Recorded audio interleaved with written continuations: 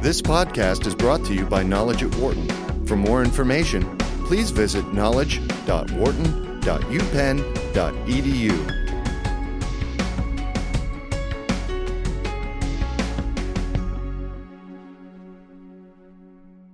Under new leadership, will Yahoo find its way? When Scott Thompson was named Yahoo's new CEO effective January 9th, he became the fourth leader in 5 years to be given the task of defining the ailing internet giant. Experts at Wharton say that Thompson, who was previously president of eBay's PayPal unit, might be Yahoo's last hope for becoming relevant again as a player in online display advertising, a market which the media company once dominated. Private equity firms and others, such as Chinese e-commerce giant Alibaba.com, had recently been showing an interest in buying Yahoo, which had been evaluating a number of strategic options. With Thompson's appointment, we're likely looking at the last version of an independent Yahoo, says David Hsu, a management professor at Wharton. Thompson's main challenge is the same as his predecessors: focus and define Yahoo's business model. Although Yahoo is still ranked by research firm Comscore as a top 5 web property in terms of visitor numbers, it has struggled with its identity for years. The company's mission, when it was co-founded by Stanford students Jerry Yang and David Filo in 1994, was to index the web and give users access to the best sites. In many respects, Yahoo is the original Google, but without the algorithms. Lists of favorite links became categories and then subcategories. After Yahoo had overtaxed Stanford servers, the company sought out and received venture capital. A high-flying web directory and search player in the late 1990s, the company then morphed into a portal that could provide information as well as help users find it. In 2000, Yahoo decided search was no longer a differentiating feature and decided to incorporate Google's technology.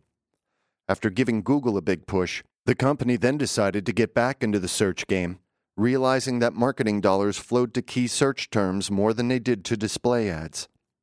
In 2004, the company resumed using its own search technology. In 2009, however, it did another about-face and teamed up with Microsoft for its search results. In recent quarters, Yahoo has said that revenue per search, a metric used to measure search advertising effectiveness, has not been strong. Now, it finds itself competing with Google for search and advertising, as well as webmail, photo sharing, and a number of other services. It's also struggling to hold its own against social networking sites like Facebook, which have become the web's meeting spots. Along the way, the company's leadership experienced frequent turnover. In 2007, CEO Terry Semel was replaced by Yahoo co-founder Yang, who famously turned down a $44.6 billion purchase offer from Microsoft. Yahoo's market capitalization as of January 13th was about $19 billion. In 2009, Yang gave way to Carol Bartz, who was hired based on successful runs at Sun Microsystem and software maker Autodesk. Bartz was replaced 2 years later by CFO Tim Morse, who stepped in as interim CEO, holding that position until Thompson's appointment. Most recently, Yang announced that he was cutting all ties to Yahoo by resigning from the company's board of directors. Enter Thompson, who took over as CEO on January 9th. Thompson is known for his technological acumen, and his task is to put Yahoo on the leading edge again.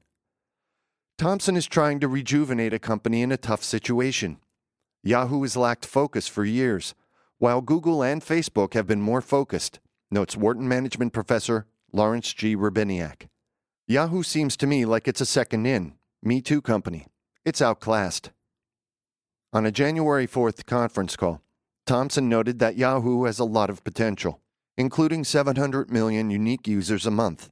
His goal, he added, is to return this business to being one of those great iconic brands, as a real leader at the forefront of innovation that's happening online.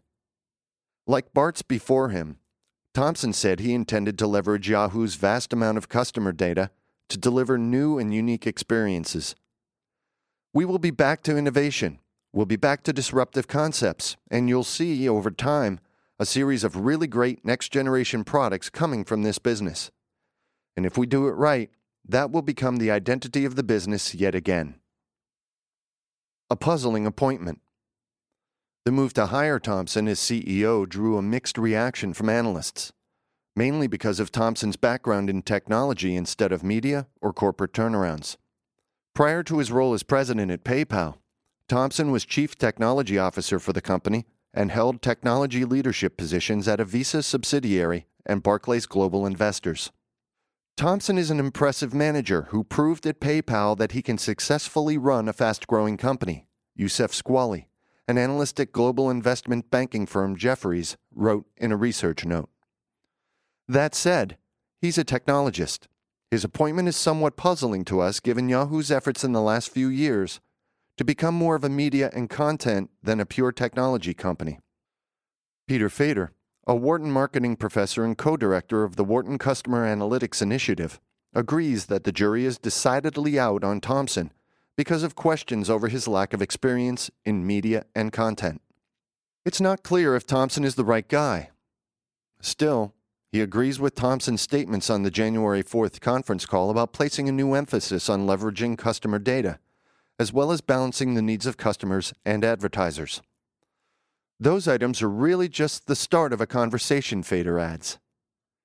Kendall Whitehouse, director of new media at Wharton, notes that Thomson's technology background could turn out to be pivotal. Although Yahoo is a media company, technology is the differentiator in terms of delivering content and matching it with relevant advertising, he says. Others agree that Thomson's background in technology could be a boon to the floundering media firm. I think Thomson's appointment is a good decision, because what Yahoo needs right now is to return to its technology roots and become innovative again, says Kartik Kozanigar, an operations and information management professor at Wharton. The move will also help retain and attract technologists at the company. On Wall Street, some analysts have also argued that an emphasis on technology could breathe new life into Yahoo. We welcome Thomson's focus on the importance of technology, marking a shift in tone from previous management, wrote Deutsche Bank analyst Jeetal Patel in a research note. Innovation and product quality have been a shortcoming at Yahoo for years. The anti-Barts. Today, Yahoo is largely valued on stakes it has in China's Alibaba.com and other assets. Rabiniak points out that Yahoo could sell those assets and reap billions of dollars while still lacking the culture and focus to effectively compete with the likes of Google and Facebook. What's the culture of Yahoo? He asks, pointing out that the company has suffered through a revolving door of high-level executives and that lack of continuity has hurt the company in its search for a viable strategy. In fact, many of Yahoo's present challenges are similar to what Bart's faced when she came on board in 2009.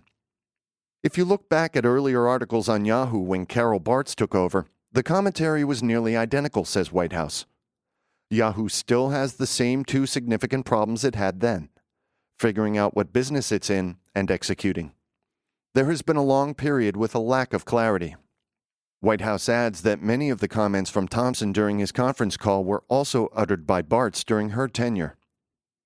Whitehouse suspects that under Thomson, Yahoo can stabilize, but it's a different challenge to be a high-growth company.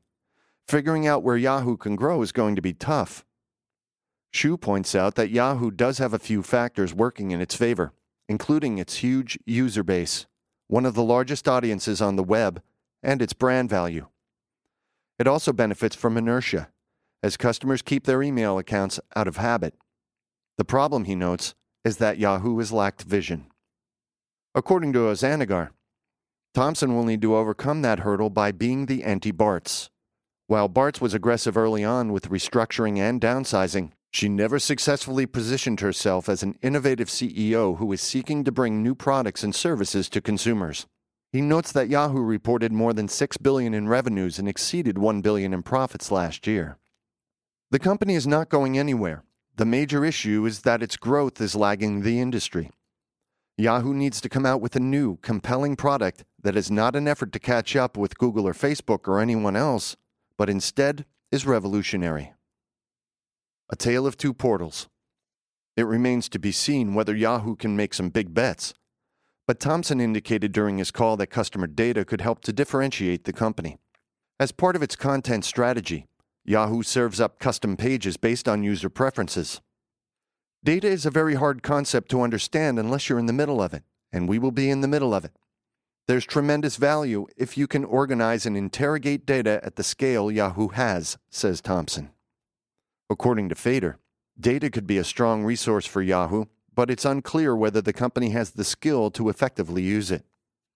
Ultimately, if Yahoo can find the right balance between the needs of advertisers and consumers, it can compete against other companies, including another high-flying internet company that has fallen on hard times, AOL.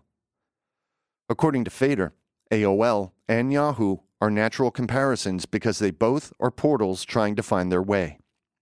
The big difference between AOL and Yahoo is that the former has accepted that it's largely an ad network, Fader notes. AOL has acquired brands like TechCrunch and Huffington Post to target specific demographics, and its patch network has decided to court local advertisers.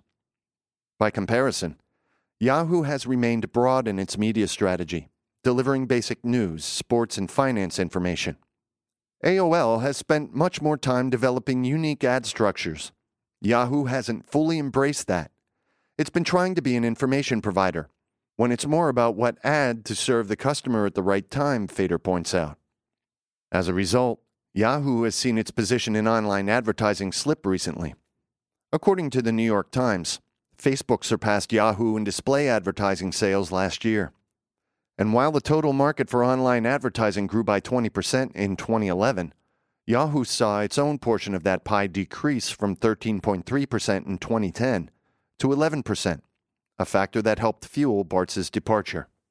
Fader predicts that Yahoo is likely to find its ad-consumer balance through trial and error and ongoing experimentation. Few companies can effectively match content with advertising, he notes. Fortunately for Yahoo, Thompson already seems to be thinking about balancing the needs of users and advertisers. One of the great things we were able to achieve at PayPal was balancing the consumer needs, the customer experience with the merchant needs, and the merchant experience, said Thompson. I feel very strongly that this balancing is what we need to have here at Yahoo, between the consumers, the content, and the advertisers. What's uncertain is how much time Thompson has. Experts at Wharton note that investors are becoming increasingly impatient with Yahoo, and users will likely follow suit. According to Fader, Yahoo's eyeballs are big assets, but you can't count on them staying around forever. For more business news and analysis from Knowledge at Wharton, please visit knowledge.wharton.upenn.edu.